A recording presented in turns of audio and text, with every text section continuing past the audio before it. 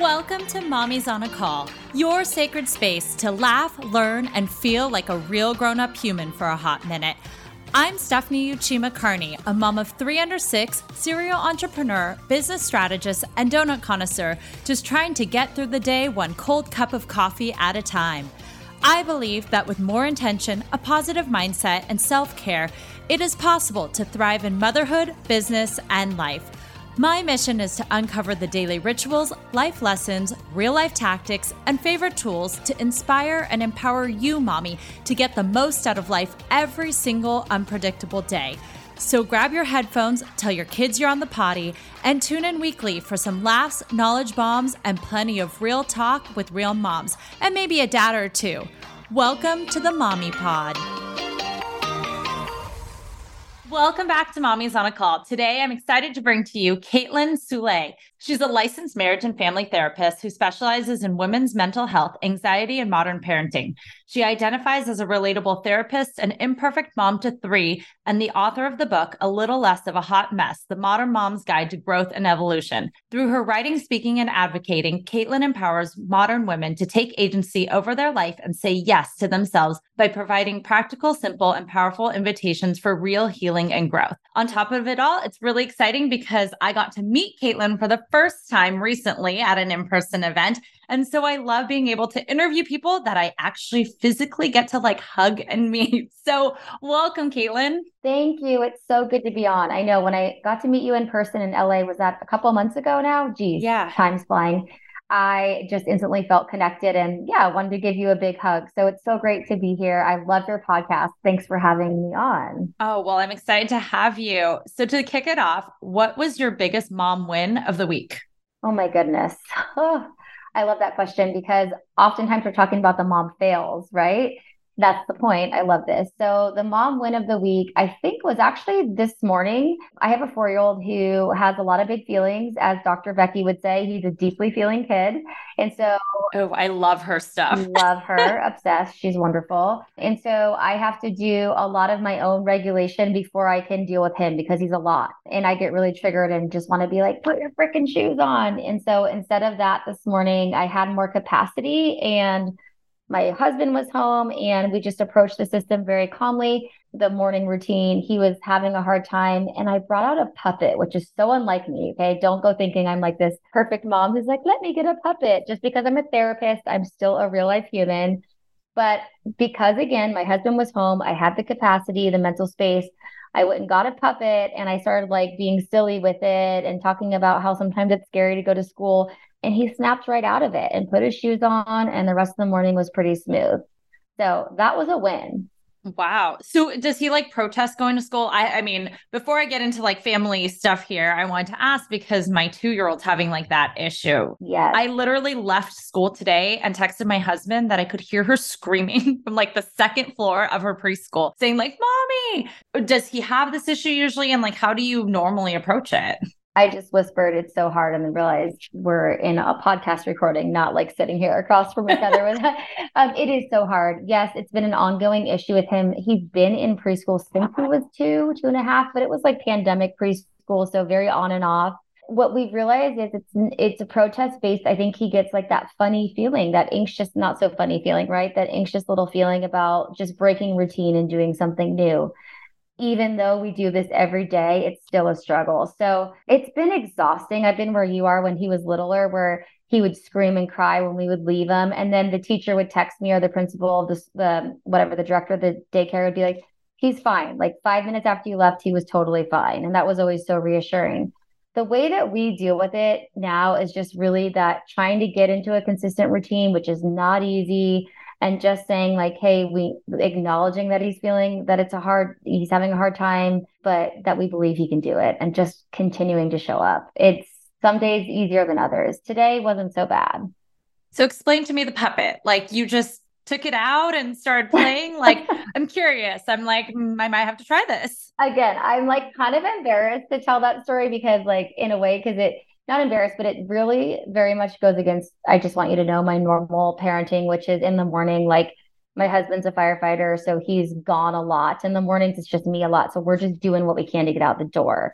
That's why I said I had the capacity because I had my partner home. So I happened to be we were in his room and he has like a toy bin and there's this like little Paw Patrol puppet and he loves Paw Patrol. So I kind of went back to my early therapy skills when I used to work with young kiddos and was like, oh, okay, like sometimes we need, when we're having, especially when kids are having big feelings, they need some sort of like buffer between their feelings and the experience. And so using a toy or doing something playful can sometimes just be enough to like sort of let them kind of ease into it a little bit or just kind of snap out of the feeling. So it was like two part. I think it was one, helping express the way he felt through the puppet. So it wasn't just me being like, you feel anxious, because he's like, looks at me like, Mom, stop. What does that word mean? What does that mean? Or like, that just feel, I think it does trigger a lot of shame for him. And so using a puppet and something playful, like made it a little bit more approachable.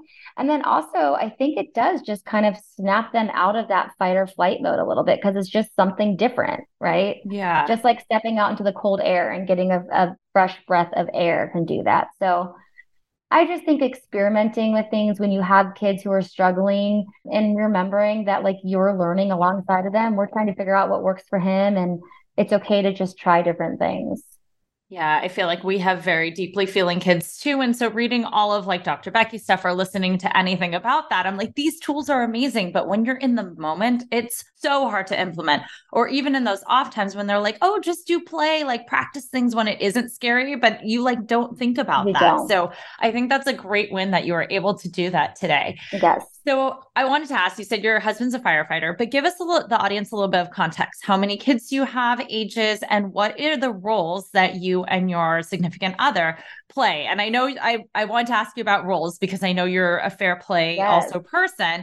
So kind of give us a picture of what your family dynamic is. Sure. We have 3 kids, 2 daughters. My oldest is 8 and 7. And then my son is 4. He actually turns 5 in January. We had our kids very close together. So especially the girls are 15 months apart. So I just feel like the last 8 years have been packed with so much, like for just so many different reasons.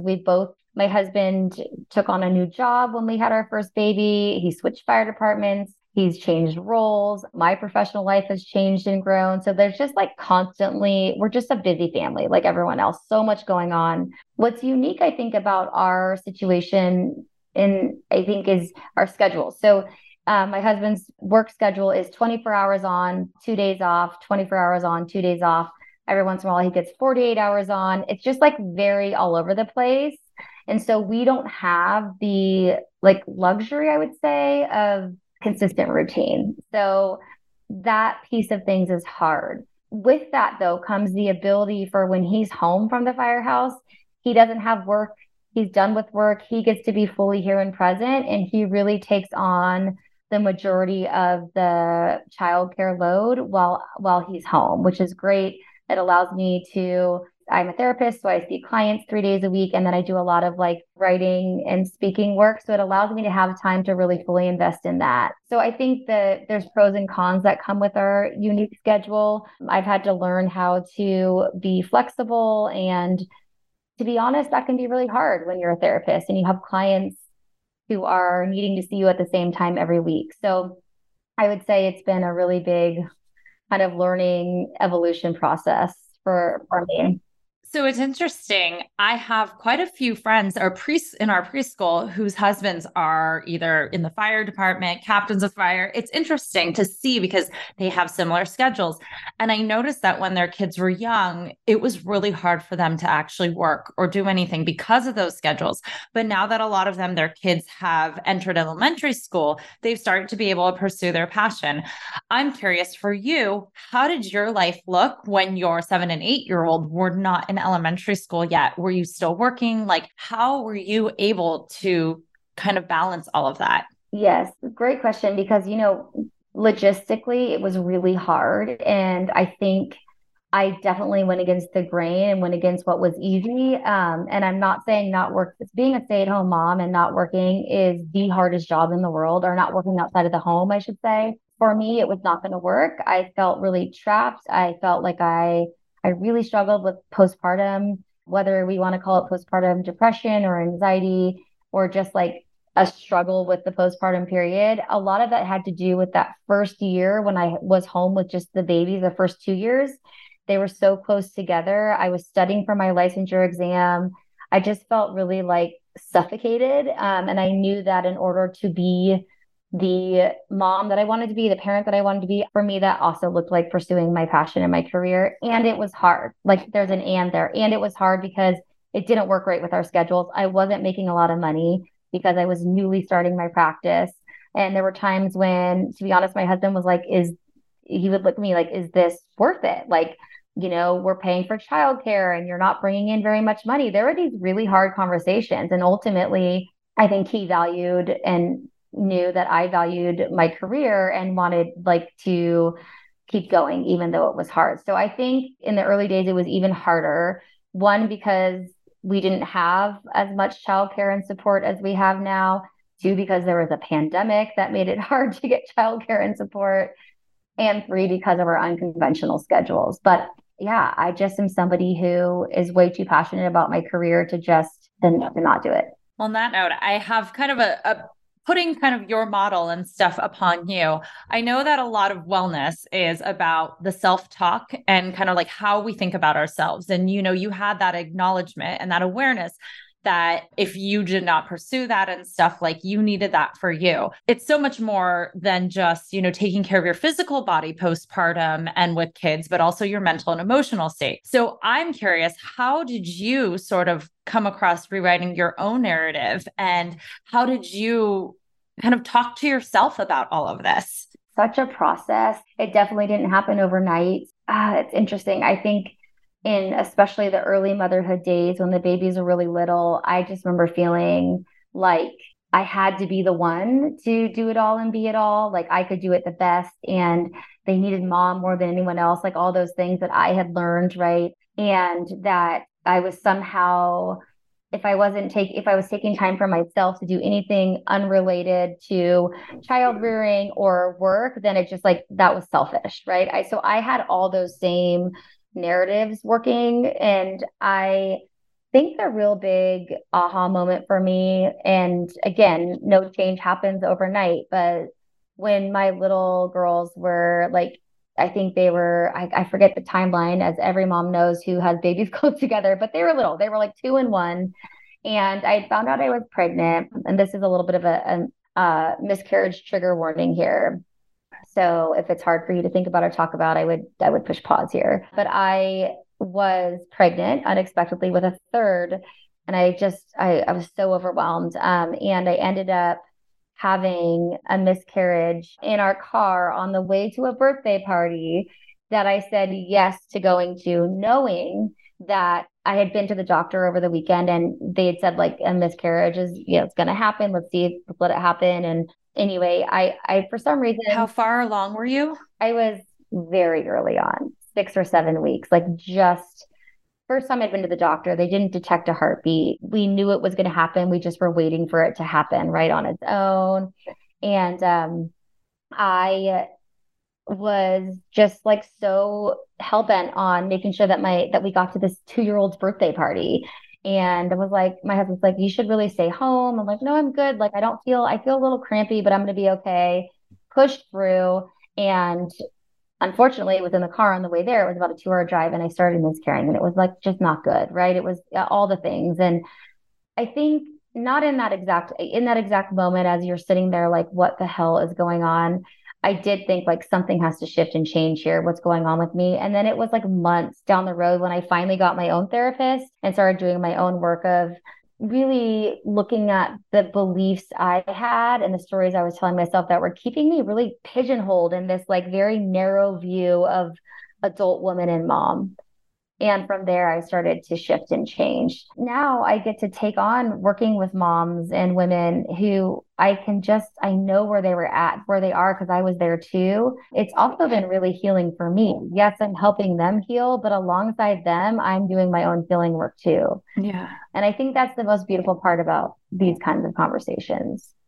Well, now flash forward to where you are today. Mhm. Are there any sort of practices and things that have helped you along the way that you continue with, or anything that you do daily in order to kind of stay centered, grounded, staying in that space of like positive self-talk, all of that? Like, how do you stay in your in a Yeah. better state of mind, like daily? I think just like so many others, I don't have a daily thing I do other than just survive.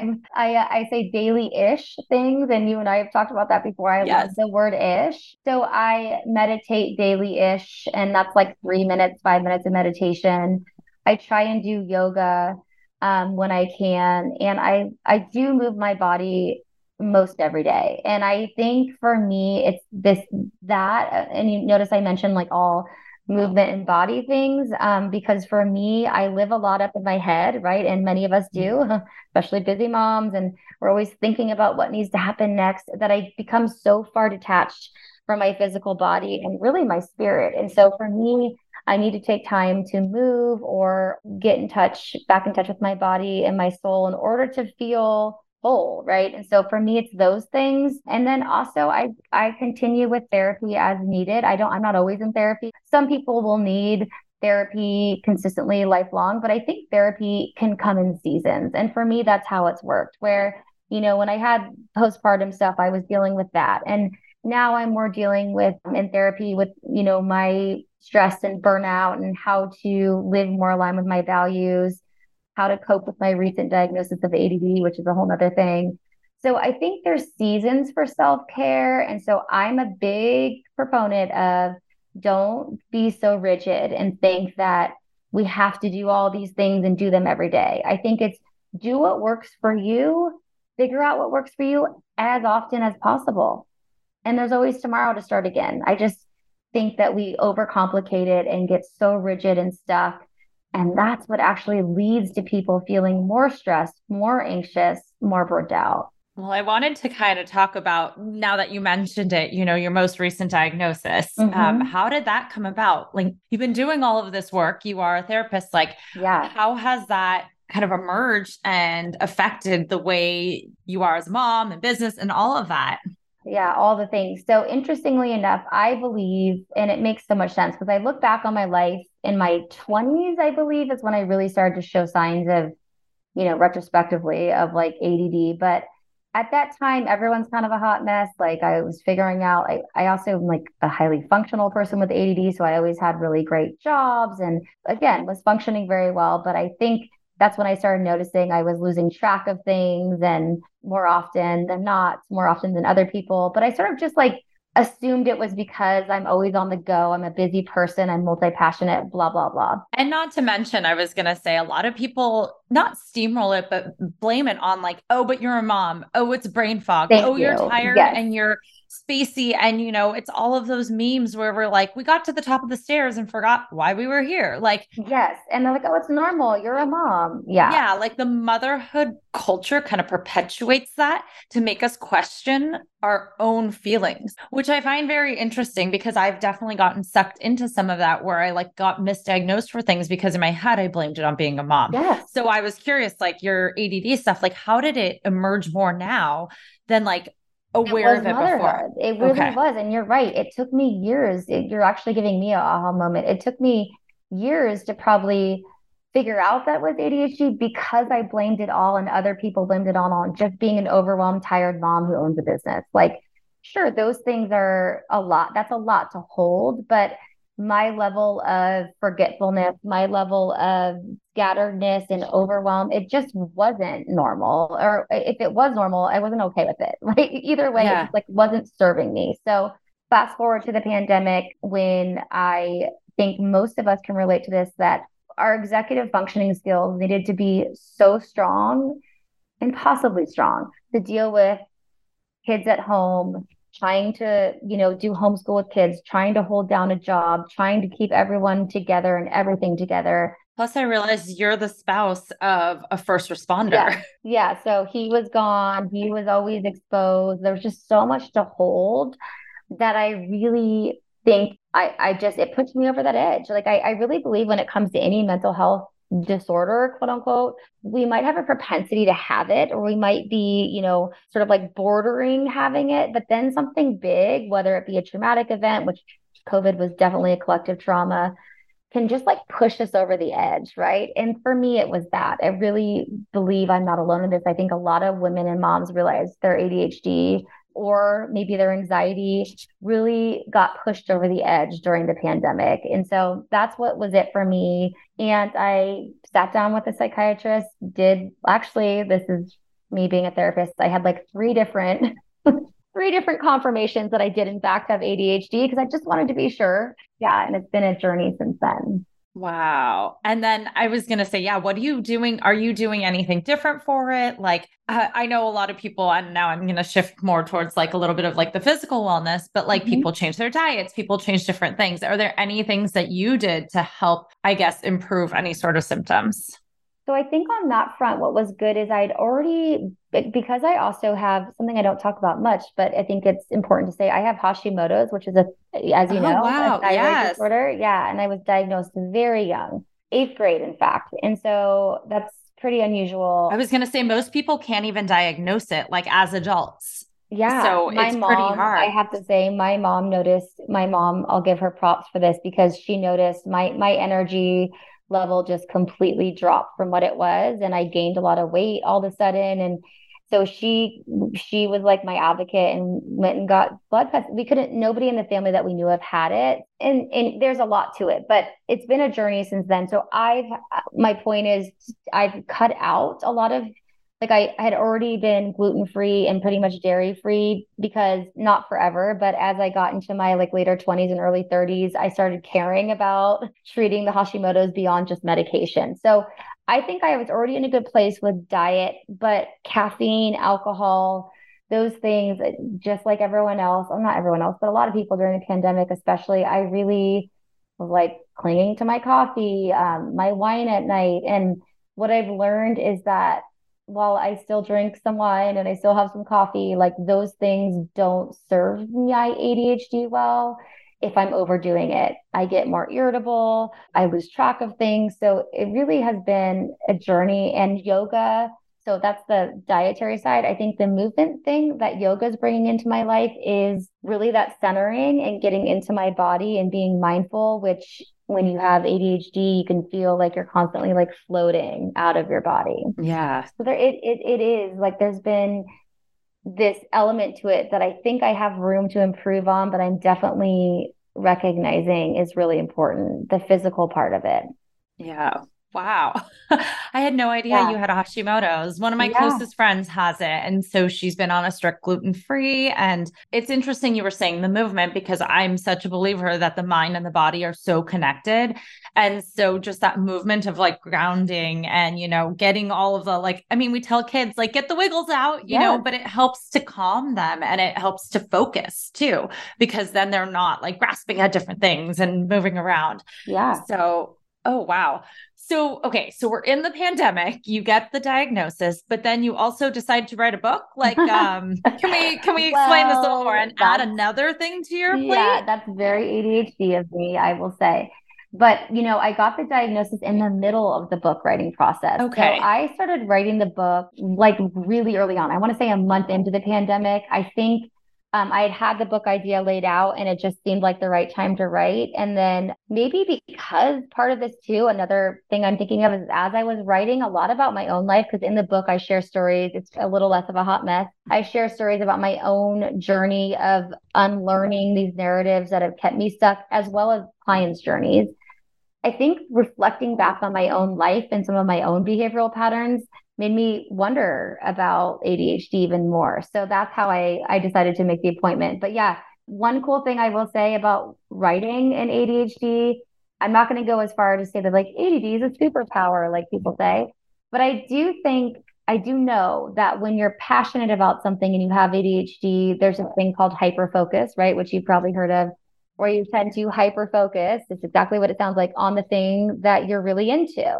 Well, that serves writing very well, like writing a book, right? So I was able to go every Friday. I think I had like a 3 or 4 hour time chunk where I would write an entire chapter. And I remember like lighting my candle, going into my office. It felt like a vacation because we were all locked at home, together. And I just went to work. So I think a big myth is that, first of all, I had thought that I wasn't capable of finishing a book. So I disproved that. And also, I think a lot of people with ADHD think that they're not going to be able to finish or complete a task. And so I'm living proof that you can do that. And it just takes, it does take a lot of support, and probably somebody who's like, in my case, hey, it's Friday, this is your time to go write. So some accountability too. Did you have that person to keep you accountable? I did. My developmental editor was amazing. She was almost like a mother figure in a lot of ways. And she was gentle and kind, and just like would give me deadlines 2 weeks before the deadline. So that way I I actually got it done on time. I also want to add, this is important. I was working on diet, movement as much as I could in the middle of a pandemic. I had a babysitter who was here doing school with the kids. So I don't want you guys to think like, God, how she's writing a book. And I had help, because we're both working parents and we needed that. My husband didn't get to take any time off work as a firefighter. I didn't take any time off work as a therapist. And the other piece is I want to say is I went on medication. So I think that's important to say here too. I was really afraid to go on medication, because not afraid like something bad was going to happen, but just I really fell into that belief system of I should be able to do this with diet, exercise, discipline, and therapy. And I remember my psychiatrist so kindly said to me, like, life is relatively short. And if you're feeling this, I think I said, like, I just don't like yelling at the kids. I'm lashing out at them. It doesn't feel in line with who I am. And she's like, if this can help, like, why not try it? Yeah. You may not be on it. All the things I tell my clients, you may not be on it forever. Like, it's valid. It's just like you would take medication if you had if you had some sort of other medical problem, like an ear infection or something. Yeah. I just needed that reflected back to me. So medication has been really, really helpful for me as well. That's good. Are you still on it, or you have as a therapist, I know some people are like, no, I can't be on it, or I'm going to get off it as soon as I can. But how are you doing right now with all that? I'm on it. I am on 2 types of medication I talk very openly about. I'm on Lexapro for panic attacks that I started having also around the same time as the pandemic, like so many other people. But I wasn't able to sleep, and it was really disruptive. And so I am on Lexapro, a very low dose, and then Adderall for ADHD. And I take that mostly during the week, and sometimes I don't take it on the weekend. I'm trying to figure out what works for me. I may be, and I say this because I know with so many of my clients, I talk about the process of getting on and off medication and trying to figure out what works for you. I probably am at a point where I can try getting off the Lexapro. I've tried it once and I didn't do it the right way. Also embarrassing to say as a therapist, but I did it too quickly and I felt horrible. What is the right way? Or what does that mean? Yeah, good question. So I'm not a psychiatrist or a medical doctor, but based on what I know as a therapist and what my doctor told me, it's you have to wean off. So you just can't suddenly stop taking most psych meds. You just can't stop taking, especially an SSRI, which Lexapro is. You need to cut down the dose, and there's a system that your psychiatrist will give you or your doctor to get off it. I was on a low dose, so I figured I could just stop and I'd be okay. But apparently that wasn't the case. My doctor said that's why I became even more irritable and anxious. That's my anxiety, I think, manifests not only in panic feelings about my health, but also in high irritability, like so many of the clients that I work with. So not with anybody else besides my kids and my partner though, right? Because it's we save it all for the people we love the most. So yeah, I'm at a point where I'm considering trying to get off the Lexapro. I may get off and decide to get back on. I am not I am an advocate for doing what works for you. Same. What works for you, what's best for you, Yes. what you can handle in your life right now. Some people don't have all the time in the world to spend every second, micromanaging their health and every aspect and biohacking it all. We're busy moms. We got to do what works. Yes. And if I hear one more time, I think nutrition, exercise, it's also important, but I really reject the message that eating more greens will take away all of your anxiety, right? I don't think that's what the message was intended. Like, I think what you bring to this is so beautiful. It's like this holistic approach of like all the different things we can do practically to help ourselves feel better and be whole. It's not just like, I would never say just have medication and don't do therapy, or Right. just eat greens and you'll be fine. Like, it's not one thing, it's so many things. Well, it's so interesting because in what I'm doing with integrative nutrition, it's actually that the food isn't considered a primary food. It's a secondary food. So food, like what we think of as what we consume, is actually secondary to everything else, to mental, to relationships, to, even the home environment you're in. Your primary food is actually everything else around you. And then secondary is what you fuel your body with. Yes, it'd be great to eat like dark leafy greens and like all of that stuff. But it was interesting because there's some studies, like since you're in the Bay Area, that some of, like the Bay Area is very much into like health and like biohacking. Some of those people are the most unhealthy, even though they eat the best and cleanest and all of that, because their mental state, their emotional state, their relationships, their all of that career are so messed up that it actually creates more like disease, illness in the body. I believe than that. eating healthy. I see it. I believe it. And I think that's so fascinating because it's like the toxins, or like what the environment that's like toxic for our brain is just as toxic, if it's actually more toxic, is what I'm hearing you say, than like some of the foods that we put into our body that people are so afraid of, right? And I know it's not one or the other, but it definitely works. It's both. It works all together. Yeah. I mean, like, it's like the stress that you're putting on your body. If you are not mentally like okay, that is added stress to everything else. And if your body's in a state of like fight or flight at all times, that's not good for you. And so to be able to do this and to help alleviate that anxiety and all of that, you're giving your system kind of a rest. Yes. And that's important. Yes. So as long as like, you're not relying on that as like your crutch, and I know you're not. So that's what's like amazing. And I think that's something like moms out there need to hear too, is like, also, I love that you're sharing this. Like, I feel like sometimes like we think we have to do it all and we can't show the world that we have any sort of weakness in those things. Especially as like an expert, right? It's like, I'm an expert in women's mental health, but I'm not an expert on life and humaning. Like, I'm trying my best, just like everyone else. So yeah, thank you for acknowledging that. But for me, it does feel healing and freeing.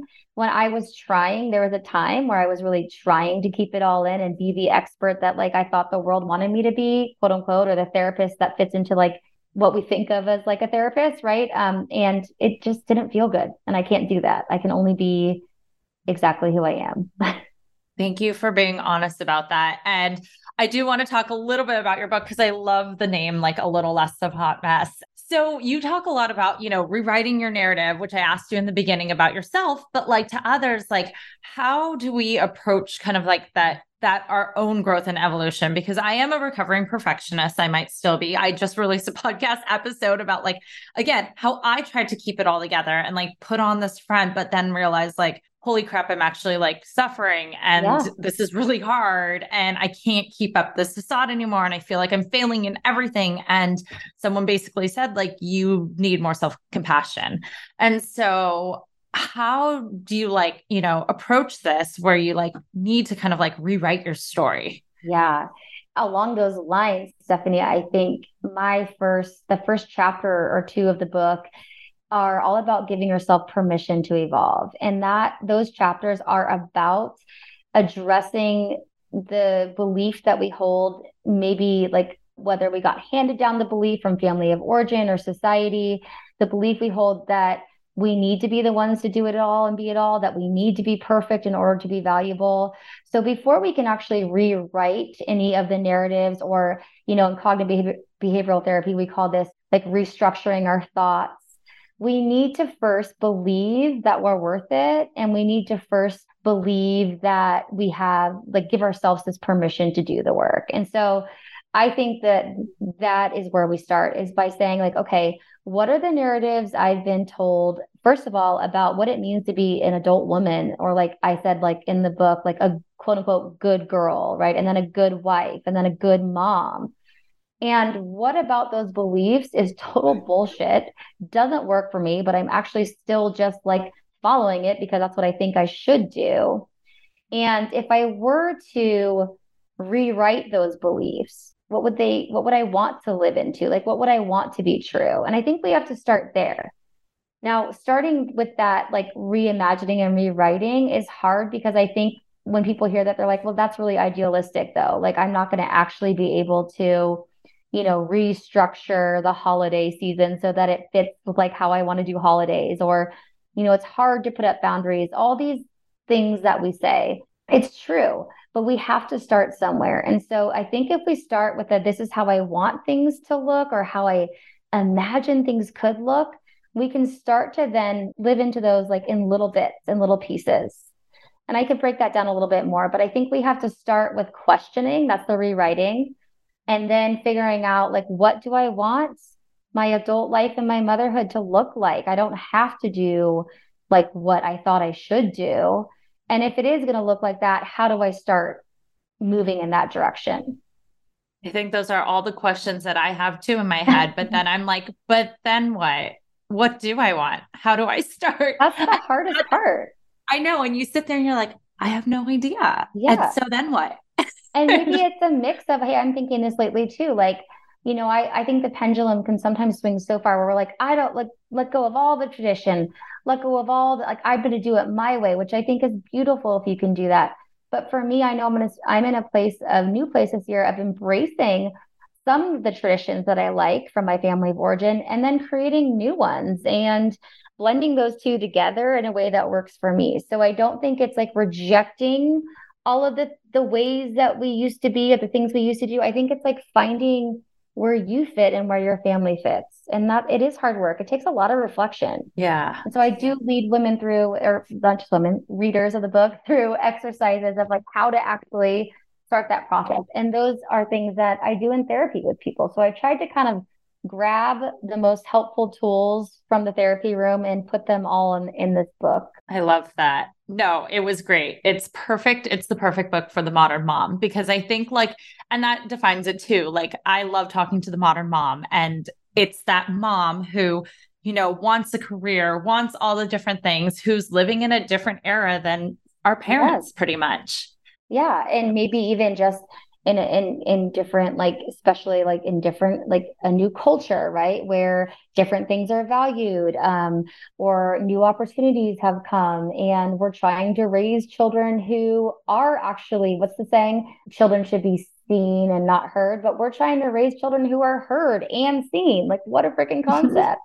None of that is easy though, It really, parenting. Yeah, parenting. It's always something new every single day. No, it's interesting because when you were saying like, what does it mean to be a good girl? And I keep hearing over and over on all the parenting stuff, like, stop praising, stop saying like, good job. Because like, what does it really mean to be good? And to ask them like, what do you think of what you just did? And so when I put those words on myself, like, what does it mean to be like a good wife or a good mom? It's like, what do you think? And then you're just like, I have no idea.